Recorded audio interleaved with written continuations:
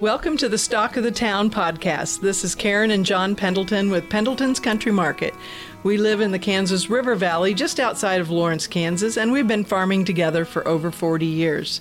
We love to share information about our farm and our community. Today we have the wonderful opportunity to talk to longtime friend Dolph Simons Jr. We've known each other, but what I have great pride in is the fact that our families have known each other, and it's a multi-generational friendship. And I think I jokingly said one time to you about, I'm sure that my great-grandfather and your grandfather knew each other, and my assumption is that they were friends. I hope that they were, but certainly in the more recent history, you and Pam were very good friends with my parents, and we are very good friends with Dan and Dolph III, and we are so thrilled that you said that you would join us on this podcast. I'm highly complimented to be asked.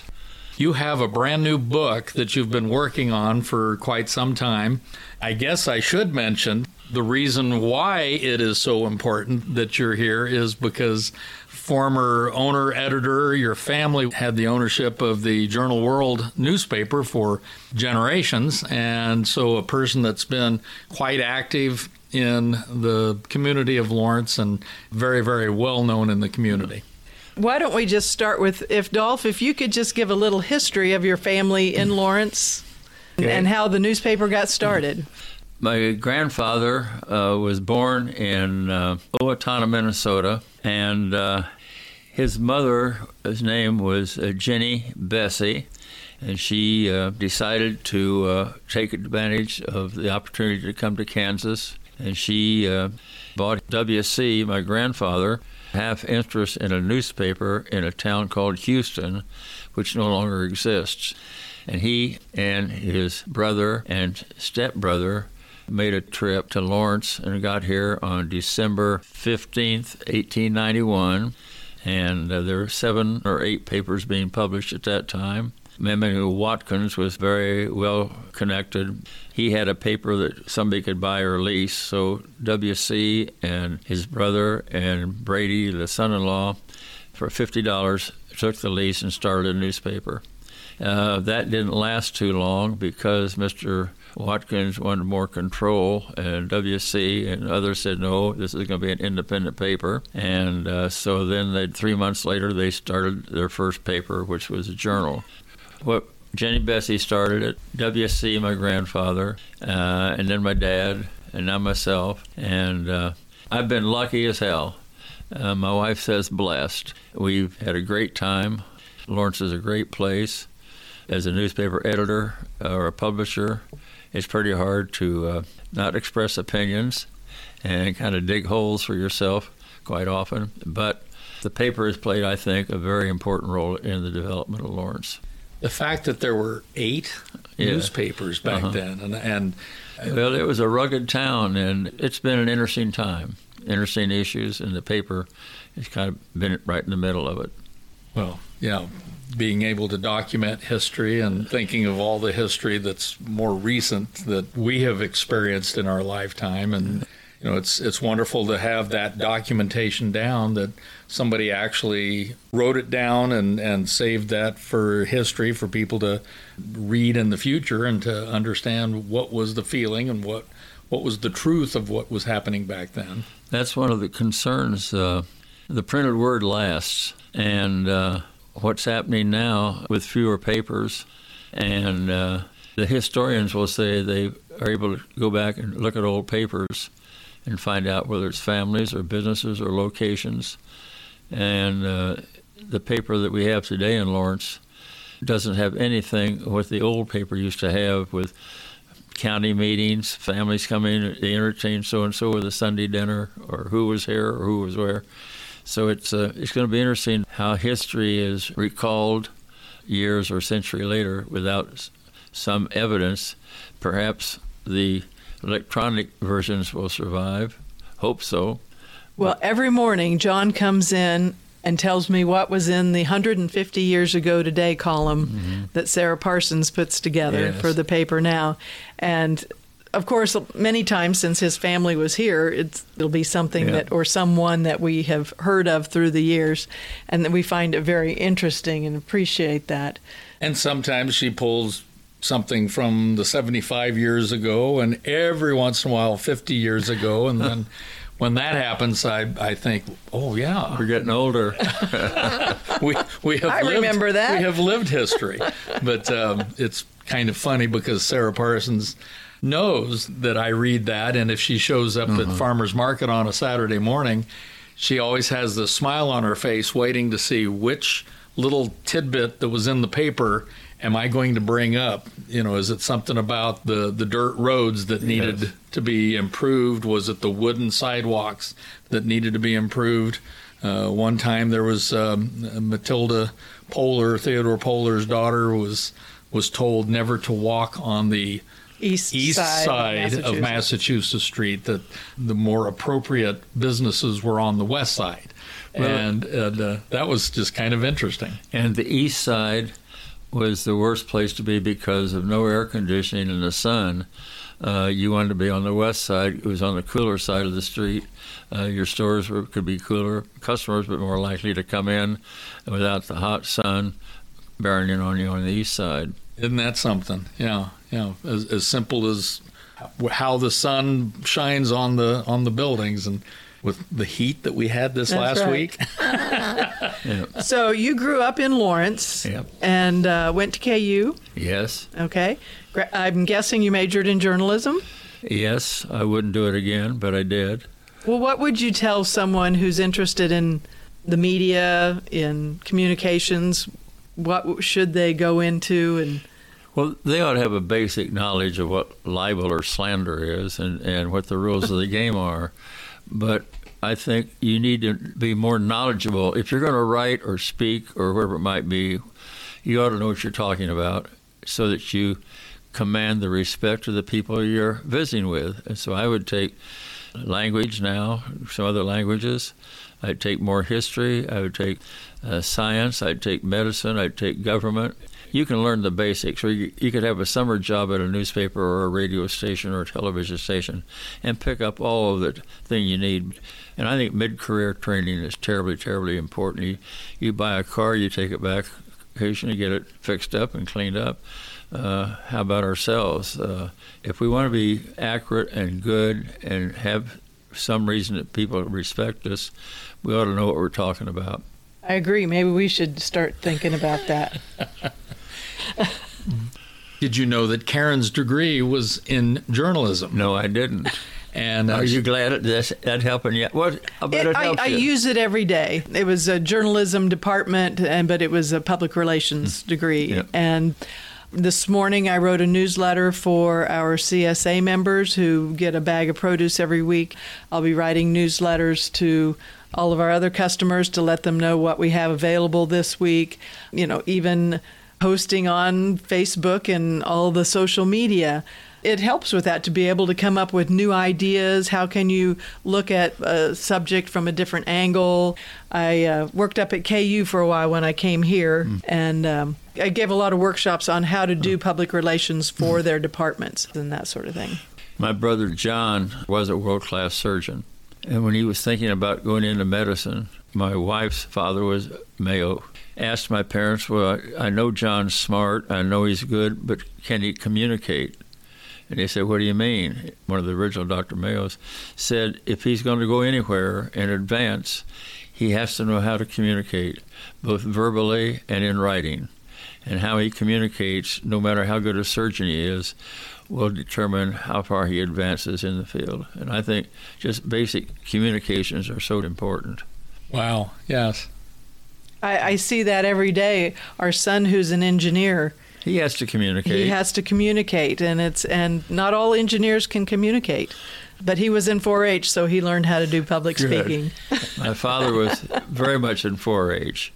He thought it was great. And you were always so supportive with the paper of the 4-H program. I know I was working with the 4-H ambassadors, and when we first started, we came down to the paper and visited with you, and you gave the kids a lot of ideas on how they could get stories into the paper and supported their fledgling tries at promoting the 4-H program?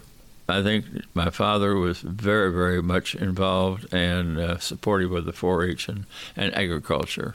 I remember his name being on display at Rock Springs Ranch and the support that your family has given to the State 4-H Foundation. He and 2 or 3 other men, Carl Menninger and Dad and a few others, tried years and years ago to get the Tallgrass Prairie started.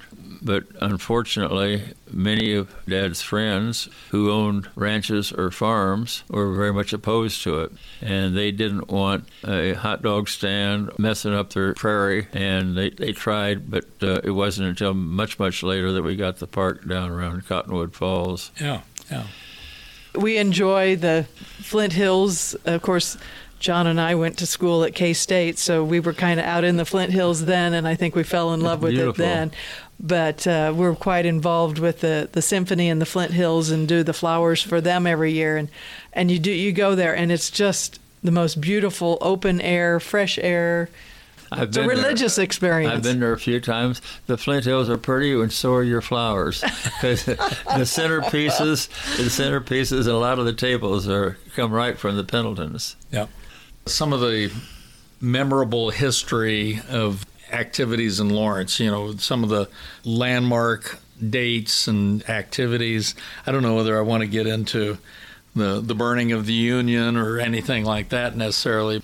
But you were at the center of whatever was happening in Lawrence, and so I'm sure you have stories galore about certain days in Lawrence while you were editor of the paper. And like John said, the burning of the Union was a big one. A lot of the protests that were done in the late 60s. It's tremendously interesting, and there were indeed a lot of situations that really kind of test you as to what you want to do. But if you can't tell the truth, and if you're not going to be honest, what the hell are you doing in the newspaper business? When they were having a lot of trouble, I would deliberately go to work at night and open my drapes so anybody could see me. And some of the leaders in the radical came in and threatened. And I had people come in the house here with a knife, and I've had shots at either they're at me or somebody else very close. You lose friends. How far do you want to go, and how far are you willing to say what you think is right, and do you want to pay the price? And losing friends. I'm not a bit feeling sorry for myself, but I think it's pretty difficult for someone in the newspaper to have really too many close friends, because you're bound to step on toes or say something that an advertiser doesn't like. I had one large advertiser come up and say, if you put the story about my father in a tax evasion case, we're going to quit our advertising. We put it above the fold in the paper and made it a bigger story. And he quit his advertising. But eventually he was back. But there were times I got sick and tired of seeing a lot of this stuff going on in Lawrence, so I invited one of the astronauts that I'd gotten to know, Charlie Duke, who went up to the moon. I had a party for him here in town and invited a bunch of people. One was the so-called leader of the street people. He brought his squeeze, as he called her, to the party. And anyhow, it was a good evening after the party, and there was a lot of notables.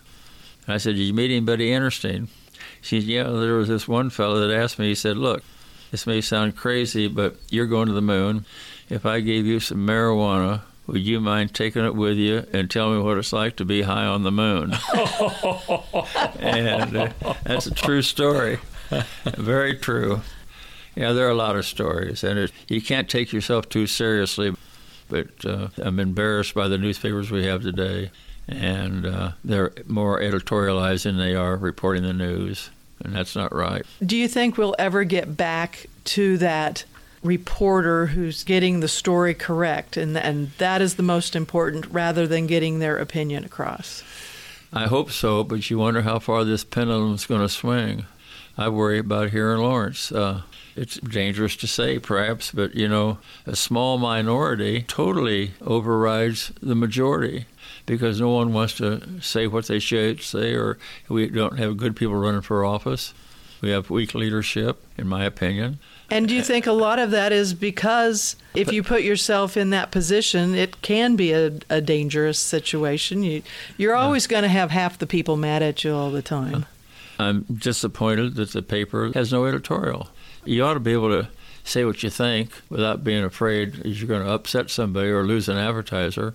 Yeah, the editorials that are in it are all national editorials. They're mostly. just byline opinion pieces. Mm-hmm.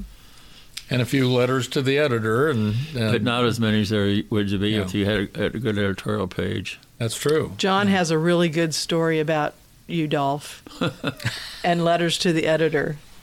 Do you remember? Well, I don't think it was a letter to. Well, I guess it was a letter to the editor, but it was more of a private one.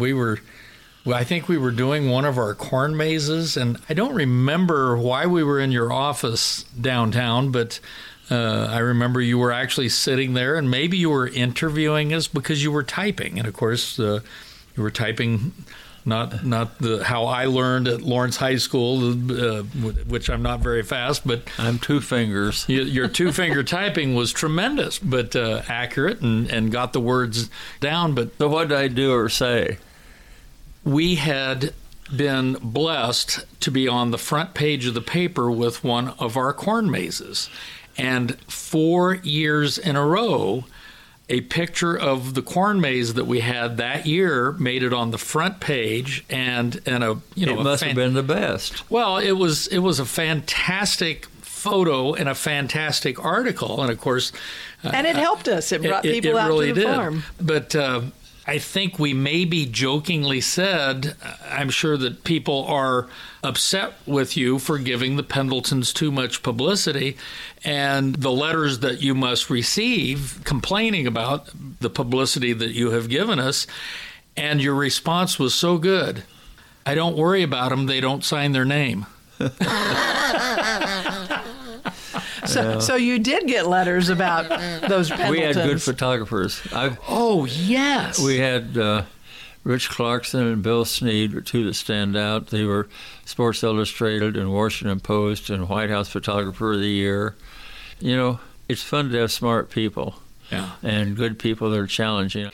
And so we were lucky to have good people. Well, in recent years, the Richard Gwynns and Mike Yoder. They're good. Good people, good photographers. I remember Will Hess. Good for you. And the pictures do tell much of the story in the newspaper and add to the written word. Karen actually got help from Jack Wilson. Jack gave her a couple of suggestions on questions. Fine. Jack's question was, what is it like to be retired and not have the editorial voice that you once had in the community? I don't like it. And I do a blog. I hope somebody reads it, but at least I get something off my chest.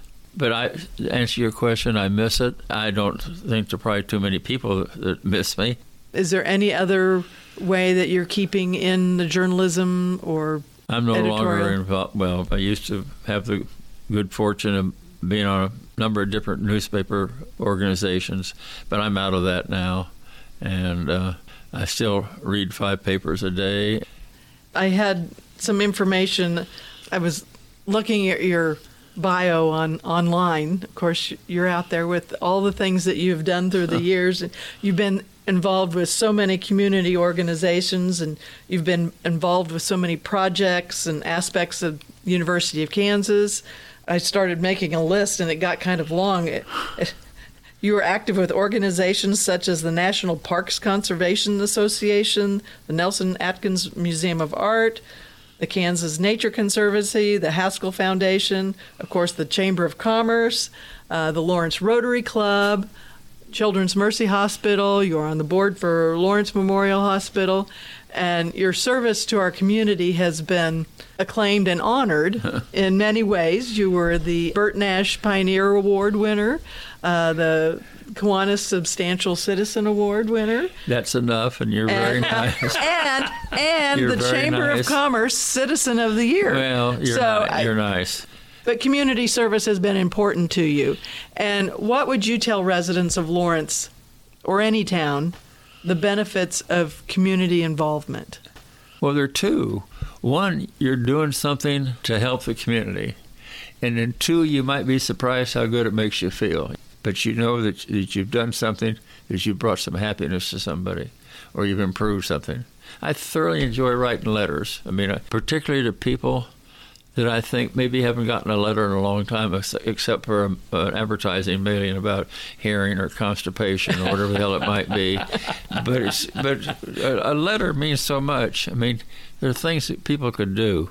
And so I'd say get out and get involved, and how good it's going to make you feel. There's so many opportunities to do good. So many opportunities. We had a group from KU come out this last week. They volunteered on the farm, and they helped. I had a number of projects that I needed to get done, and they had a volunteer day, and they got done in 2 hours what it would have taken me a week to do. And I could tell by the end of that day, they all felt so good about themselves. They felt more connected to their community. I really look forward to having these same kids out another day, because they have found us now and they want to come out. And so I just hope that the younger generation continues that service to the community, that they will gain so much from it. You learn so much about yourself, and you're doing good for others. Absolutely. Yeah. Looking back on all the achievements that you've done in your life, all the service that you've done, all the work you've done with the paper, what do you feel particularly proud of during your time as a newspaper editor, that you may have done something as the editor of the paper that really made a difference in our community? Oh, I did things that I guess started some programs that I think were good. I started a thing called the Big 8 Conference Meeting. It doesn't exist anymore, but I got the editor and the police chief and the chancellor and about 6 or 8 people from each community, all the Big 8 cities when it was Big 8. And we get together once a year. So many things that were fun to do. On the Clinton Reservoir, Frank Burge and I teamed up, and we had a picnic out where the Clinton Dam was going to go, and I had county commissioners from Jefferson and Franklin and Douglas and a few other counties to see where this watershed would be in the dam and get people, let's get it done. So I felt good about that. It's fun. You've made a difference in Lawrence, for sure. Yeah, and the region. Get back to the book, I guess. How long have you been working on the book, and how would you describe what it is? Well, it's gotten a lot bigger than I thought it was going to be, and been a lot of fun. But the book was my daughter Linda's desire, and the idea was to do something that my grandchildren would have if they wanted. I think probably a lot of them would use them as doorstops, but it goes into a lot of detail, a lot of stories. You learn so much about your family and granddad and my dad, but now this thing with me in it, it's a very awkward situation. How far up to present do you bring the book? Right now, it's up to 2022 or 2023. Wow. As I say, it's gotten too big. The lady that helped out, I mean, my name is on it, and so is hers.